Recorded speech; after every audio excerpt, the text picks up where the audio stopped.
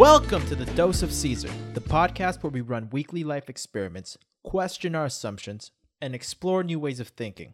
I'm your host and fellow experimenter, Caesar. Now that was my second take, and I can't believe I still stumble in the intro. Anyway, let's get right to the fake advertisement.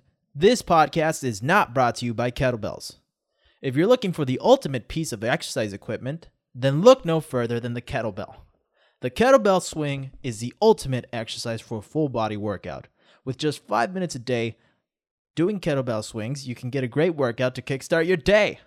As you dive deeper into the kettlebell workouts, you'll find that you can work and strengthen any part of your body using just one kettlebell.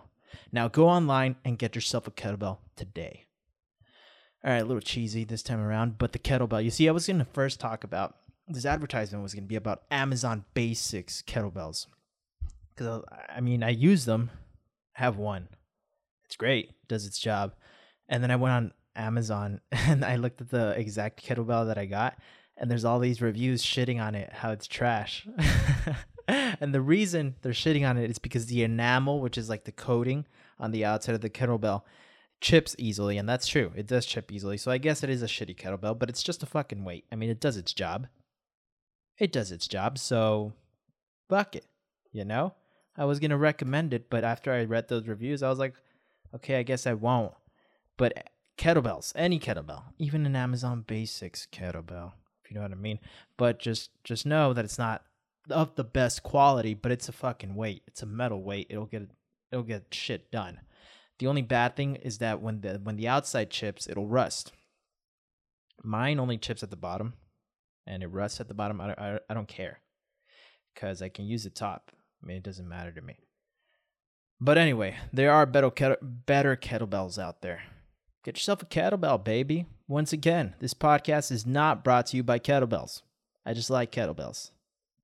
Now let's talk about the update on the weekly experiment, 1 hour meditation. I'm actually enjoying it. I'm enjoying it a lot. So here's what I'm doing. I'm writing a question right before I go into my 1 hour meditation. And I thought my worry was that it was going to be unbearable. Like I was going to be just really wanting to get out of the meditation. But no, that's not what happens, because the thing that I've learned and that I talked about yesterday is that when you're frustrated, that's a point of focus. That's when you can it helps the meditation, in my opinion, because you can focus on that feeling. And it kind of goes away. You do that over and over again. And here's what I find. What I find with my meditation sessions is that I can't tell how long it's been. Like, because I'm focusing on anything that grabs my attention. So then I'm kind of not focusing on the time. And I can't tell if I know it's been a while, like at the end, but I couldn't tell you that it's been an hour. You could tell me it's been 50 minutes. You can tell me it's been 30. The only reason I know I reached the half point is because in the Waking Up app, you can notify me every 10 minutes, like with a bell, or every half hour. So I put for a little notification every half hour. It's a little bell that goes ding, ding. And it helped me explore the question that I asked. I don't even know if it helped me explore the question I asked. I know it just helped me explore ideas in general. I'm liking it a lot. Gonna keep doing it. Any blockers? No blockers right now. Sleepiness is what I thought was gonna be an obstacle. That's what I mean by blockers. It's really not a problem right now. I've been getting good sleep. Oh well, today I woke up pretty fucking late. Woke up at 8:30, and I did wake up with my alarm at 5:30 because I've moved it up to 5:30 instead of 4:30 to get more sleep.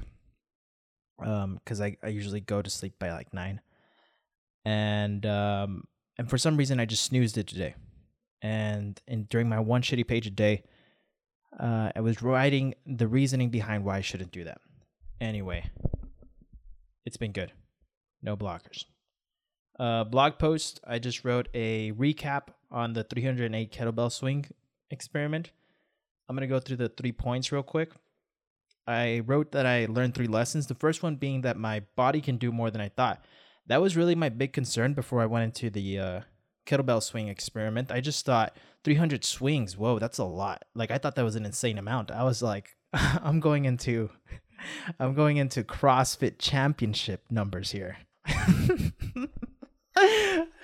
That was not the fucking case at all. I found that my body could actually its physical capabilities, it could handle 300 kettlebell swings. It could handle much more. And I was just amazed at that. I was like, wow, I can do this. And so it was just something in my mind. For some reason, I had conformed to doing like 30 to 60 kettlebell swings a day. Plus the other things that I was doing, I thought it was enough. But I mean, I could keep on progressing. My body can handle way more. And it's not about overworking my body, but it's just kind of like, all right, you can handle this. Let's throw you a little more. Let's keep you progressing, baby. The second thing that I learned was that doing something too often can get in the way of other tasks. I talked about this before. It got really annoying that I had to do 22 swings every hour. As I was writing this blog post, I realized that it was too easy, the 22 swings. They weren't very engaging, and so it just felt like a chore. It didn't feel like I was getting anything that mattered done. So what I think now is that it's better to do more kettlebell swings at once to where it feels like I just accomplished something than doing them every hour. Because it's good for it to be easy, but you also want it to be engaging. And so that's one of the things I learned. I learned that it's better to do it more often, to do it in not as a big spread out period, not over 14 hours is what I'm trying to say. I shortened it to 3 hours where I can do 300 kettlebell swings, and that's much more enjoyable. And it doesn't get in the way as much of things. I don't have to stop doing things just to do that. The third lesson was that doing more of one thing can lead to excuses for skipping other activities. What I mean by this is that as I started to do 300 kettlebell swings, I was like, whoa, I'm doing a lot of work here. Like I'm exercising a lot. I don't have to go do gymnastics rings like work. I don't have to go do like a body weight workout. And that was a miscalculation on my part. I was thinking that, I'm doing more kettlebell swings. I'm probably like, I don't need those other things. But the truth was that that overall, I think I burned less calories just doing the kettlebell swings alone as I dropped the gymnastics rings and the body weight workout. And so what I learned was to stick with the experiment plan until the end. So at the end, you decide what to take out. Not saying that more is better, but just stick to the plan if you're running an experiment. So the results were that this morning I weighed myself. I was 188.4 pounds. That was about, what was it? I don't know how much I increased in weight, but I went up. And the waist size was 100.9 centimeters. I went down a centimeter. And this was more than likely due to the cheat day, because I had a shit ton of pasta and ice cream. But I did go down 2 pounds from yesterday, and I know it's gonna keep going down because this has happened before, so I'm not worried at all. And you can see it in the waist size. I think that it's not like fat gain, but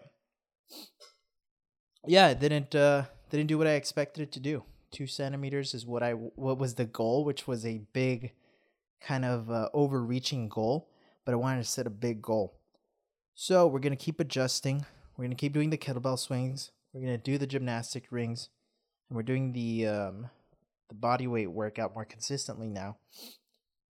And maybe I'm also fixing my sleep, because the thing was that I was sometimes getting about less than 7 hours of sleep. And that might be an excuse, but I think one of the biggest things for losing weight is sleep. One of the biggest factors that doesn't require a lot of work. So I'm trying to maximize those things that don't require a lot of work. It might be just me that I need to do more exercise, or that I really need to restrict my calories more. We'll find out.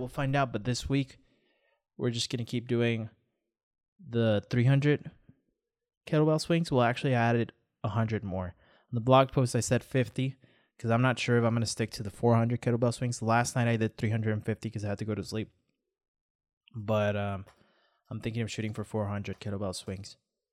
Now, moving on to the book talk. I started to listen to Principles by Ray Dalio, which is a really good fucking book.